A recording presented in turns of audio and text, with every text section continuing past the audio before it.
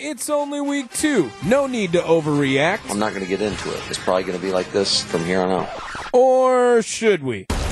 It's time for Tundra Talk on WTMJ Nights. Here's your host, Brian Newton, with Brandon Sneide.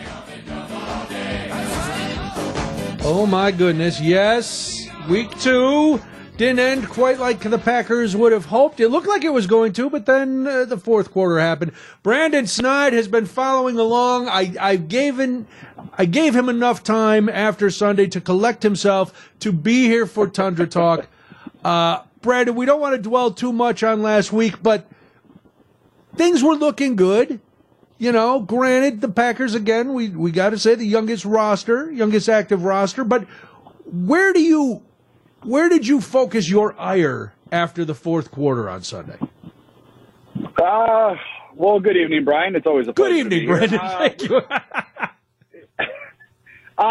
It's the same old story for me. It's the defense. I mean, the things that we have grown accustomed to being upset at and frustrated with continued again on Sunday afternoon, where the defense allowed 16 straight points. Now, the offense didn't do them any favors, obviously, but right. when you're given 24 points as a defense, you're given a 12-point lead and only one quarter to go against let's just be honest, a quarterback who's not very good, at least not proven. You got to come out and win. You got to come out and finish that game. And they came out in the fourth quarter. They tackled poorly. They covered poorly. I don't know if Jair Alexander had any desire to play in that game on Sunday. Certainly didn't look like it. But my attention, my frustration is pointed at the defense again. For a team that is, like you said, as young as they are, the defense is not, right. They're a veteran group. They got leaders on that side of the field. There's no excuses anymore. So that's where the frustration lies for me. So do we lay the blame at Joe Barry's feet? Do we lay the blame at the players' feet? Do we? Is it equal opportunity blame? Yeah, that's a great question. I think it's both. Jair Alexander had an interception that literally hit him in the chest. Yes. Would have been a pick six. I mean, you add 4 points to the final score, and the Packers win that game. Quay Walker dropped an interception, hit him straight in the hands. So as players, you have to execute, right? You have an opportunity. Yeah. You have to take a hold of that. I can't really, sit here and explain what Joe Barry called, what he didn't call.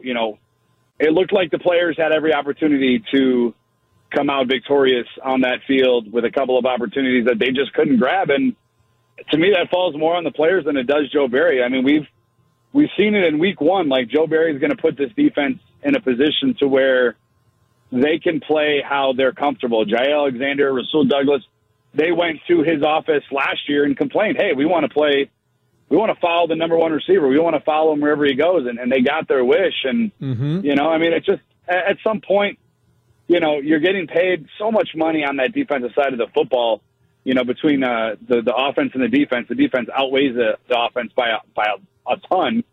You've got to show out. You got to get off the field. You're talking about 13 more minutes of time of possession that the Falcons controlled the ball, 10 more first downs, and get this, Brian, 31 more ran plays. Wow. From the Falcons to the Packers. There was not a lot of offense, which, some people are saying, well, the defense was looking winded because they were out there so long, but that's part of the game. Jordan Love had a pretty good game, 113.5 passer rating. He was protected pretty well. Where does that break down as we get toward the end of the game? I mean, there was the fourth and short call that was I don't know what was going on when they I'm not sure. It looked like was it going to be a sneak? Who's calling the plays? But where was the offensive breakdown as we got into the fourth quarter? And by we, because I was playing Madden. I think it lies with the failure to be able to establish the run. The Packers could not establish the run really at all. I think A.J. Dillon had just over 50 yards throughout the course of the game. The running lanes weren't there. It doesn't help when you, number one, don't have David Bakhtiari to start the game. And then in the second quarter, your Pro Bowl left guard Elton Jenkins goes down. Now Rasheed Walker and Royce Newman filled in on the left side. And Matt LaFleur mentioned it on Monday's press conference that he thought they did a pretty good job. But still, it's not an all-pro and it's not a Pro Bowler on that left side. So the offensive line took a little bit of a hit. You know, you weren't able to establish the run.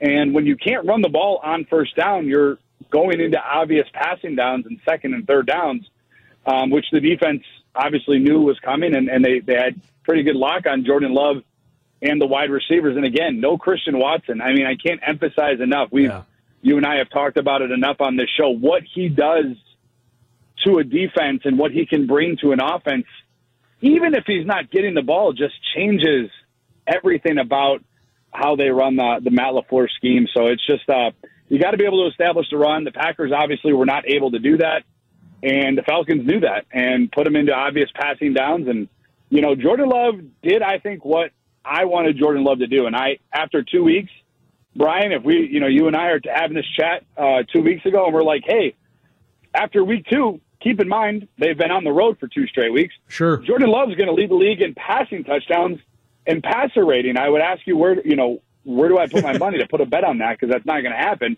But Here we are. I mean, it's not the fault of this Green Bay Packers defense, believe it or not, as young as they are, again, you mentioned it at the top of the hour, isn't their fault that they lost that game. It's the defense. It's the veterans. Right. Not the young guys anymore.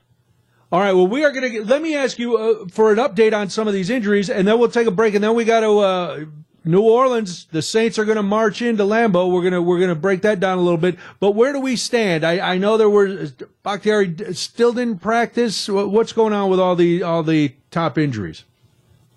So there's some good news, some maybe good news, maybe bad news.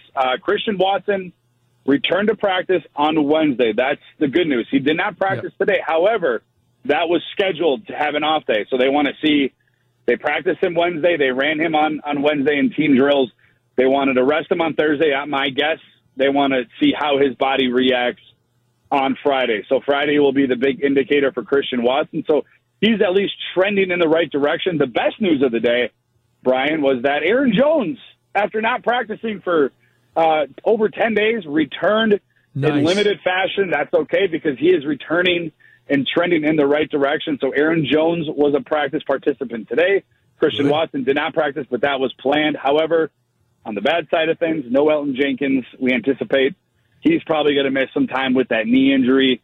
They labeled it as a sprained MCL. He was supposed to have an MRI this week, but I don't know if they ever really gave a timetable on his return. They have not put him on IR, which could be good news. So Elton Jenkins did not practice, and no David Bakhtiari. But I would be shocked to see number 69 practice the course of the season, even if he's healthy. I think it's just going to be how it is with David Bakhtiari. He was extremely emotional in the locker room, talking about that injury and how frustrating it was for him not to be able to go in week 2. So it's a guy that's, again, battling, an injury. And, I mean, he did not practice at all this week. I don't anticipate him practicing. He said at his locker that if he's good to go, he will be there on Sunday. And you got to imagine with the Lions on Thursday night, it's probably going to be either Bakhtiari plays Sunday or he doesn't play until Thursday. Chances of him playing Sunday and then right away on Thursday, very, very low. All right, Brandon Sneide is here. This is Tundra Talk. We're going to take a quick break, and then we'll come back. You were talking about the Packers' run game not being in full force. That may prove a problem with the Saints. We'll talk about that and so much more. It's Tundra Talk on WTMJ Nights. Now, more of WTMJ Nights. Oh, when the Saints go marching in. Oh, when the Saints Tundra Talk on WTMJ Nights. I'm Brian Noonan. Brandon Sneide joins me every Thursday night. We already looked back at last week's disappointing outcome in Atlanta. Well, the New Orleans Saints are coming to Lambeau for the home opener on Sunday. And, Brandon, you were talking about the Packers having trouble with the running game. New Orleans defense has not let a team have more than 20 points in the last 10 games. They have top-tier defenders pretty much from the line all the way back. What are the Packers going to have to change or update or do to make an impact on this New Orleans defense? Yeah, I think when you look at the Saints defense, I mean, they're like the Packers, Brian, they're very experienced on that side of the football. They really don't give up a whole lot of plays, big plays, I'm sorry. You know, Dennis Allen group, they're going to be stingy, right? They're going to play sticky coverage. Adding a guy like Christian Watson and Aaron Jones, if you can add both, terrific. But I think if you're looking at both of, one of the two, Aaron Jones is the key piece for the Packers against that defense because of what Aaron Jones can do out of that backfield. Nobody, and this is no offense to A.J. Dillon. I love A.J. Dillon. No defense fears A.J. Dillon. He's not a home run hitter. A.J. Dillon is in the backfield. They're not going to play, a 7-8 man front, and their defensive front's already really good. Cameron Jordan, Demario Davis in the middle of that defense. Again, veteran leadership. But Aaron Jones is a home run hitter. He's a guy where the defense has to account for no matter where he is on the football field. So in order for the Green Bay Packers to have a little bit of success against this Saints defense, you've got to have one of your two home run hitters in there. If you can get both, great. But it's going to be like a strength-on-strength game. The Packers offense, 5 touchdowns in the red zone on 6 trips. The Saints defense, on the other hand, only has allowed 1 touchdown on 6 trips. So it's like strength on strength for the matchup, is going to be interesting to see who prevails. You hope the Green Bay Packers obviously had more success than they did on third down in Atlanta. They just could not get a third down in that fourth quarter when they needed one. And I think that's the big thing with Matt LaFleur and Jordan Love. And sometimes during that game on Sunday, I was yelling to myself because nobody else listens to me, saying, just make it simple for Jordan. He doesn't need these complex routes. Go back to what you were doing in the preseason. It was obviously it worked. It worked in week 1. So simplify the playbook a little bit for Jordan Love. Get that ball out of his hand, because if you don't have Bakhtiari or Elton Jenkins, which chances are you won't, Saints are coming. I mean, that front 7 is the real deal. So they're going to have to get that ball moving, get out of get that ball out of Jordan Love's hands really quick. Well, to your point on that's perfect sense, because their run defense, the Saints' run defense, 102 yards they're holding opponents to. That's so you're gonna have to throw. So you're gonna have to give Jordan Love those targets downfield to at least go, because the Saints haven't even given up a rushing touchdown yet. So no, they have not, and if Aaron Jones don't play, I don't think they're going to give up another one through week 3 either. All right, so what is what's the Packers defense going to have to do against Derek Carr? Their offense is doing okay. They're passable, nothing great, but are there holes on that side of the ball for the Saints that the Packers can exploit? Oh, there's holes, Brian. First off, they don't have Alvin Kamara, right? So their running game is just as suspect as the Green Bay Packers on offense if Aaron Jones does not play. So if you can control their running game, which I think the Green Bay Packers at this point, with the people that they have on their side of the ball, should be able to do, then you can pin your ears back as a defensive front and play into what the strength is of the Green Bay Packers, and that's your pass rush. I don't think Derek Carr had a tough time on Monday night against Carolina, getting anything. He had a big play downfield. That's what got them moving in towards the red zone. But other than that, they had their way up front with the New Orleans Saints offensive line. So if Green Bay, and again, this kind of plays into what the offense needs to do. If Green Bay can get ahead in this game, if they can go down, maybe have an opening drive, score, maybe get a stop, throw up a field goal, get in that 10 to 14-point range where New Orleans has got to be like, okay, well, we got to throw the ball. Well, you got Jair Alexander, who can, in my opinion, lock down Michael Thomas. You got Rasul Douglas on the other side. And then your strength of your defense is rushing the passer. Yeah, what are we, 5 sacks so far in the first 2 games? Is that right? Right. Yeah, and Gary leads Rashawn Gary leads the NFL in pressure rates. I mean, and hasn't played a whole lot, so it's kind of incredible, really. But this defense is built to rush the passer. But in order to rush the passer, you got to take away the run game. In order to take away the run game, you got to score on offense. So it all plays into one another. But I'm looking for that offense in Green Bay to get off to a fast start. I'll be there in person watching that game. So I anticipate Green Bay is going to get out to a fast start, and then that's going to put the Packers defense and take a little bit of pressure off that defense where it's not, such a tight game where they got to stop, the running on 3rd and 3 and they give up 4 yards and the drives keep going. That just never seemed to end on Sunday against the Atlanta Falcons.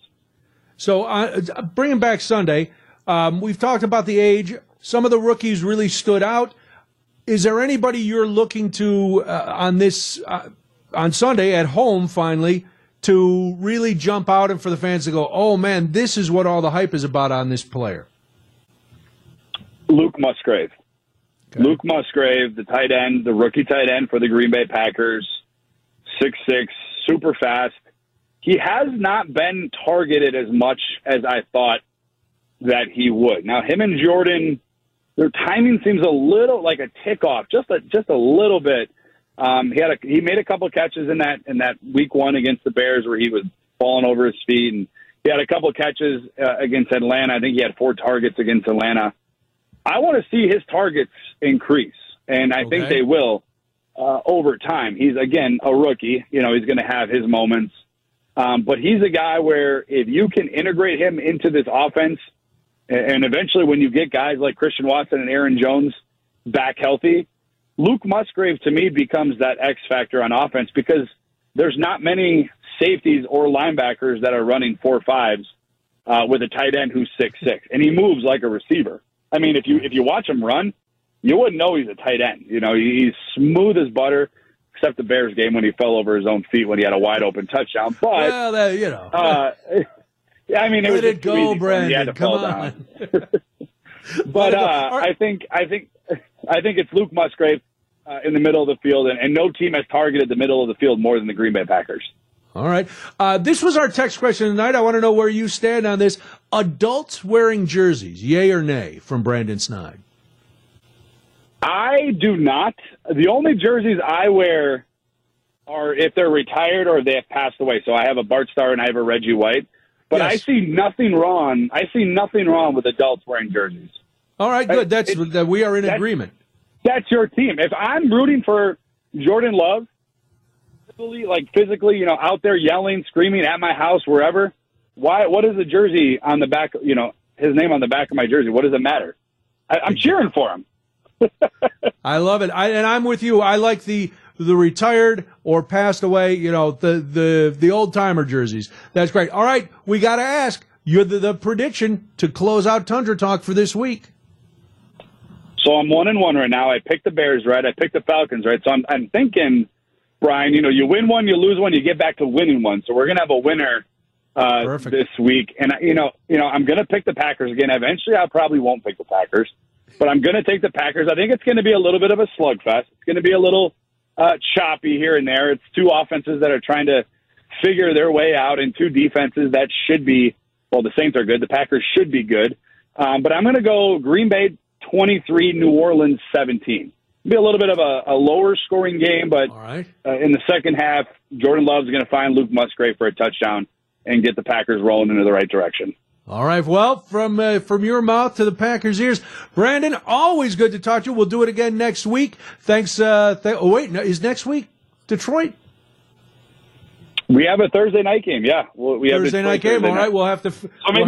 Whatever you need me to do, you let me know. Yeah, I will. Works. Well, we will talk again soon. I appreciate the time. Thank you, Brandon Sneide. You can hear him in the morning. You can hear him all over. Read his extra points on WTMJ.com, and of course, listen to him here on Tundra Talk on WTMJ Nights.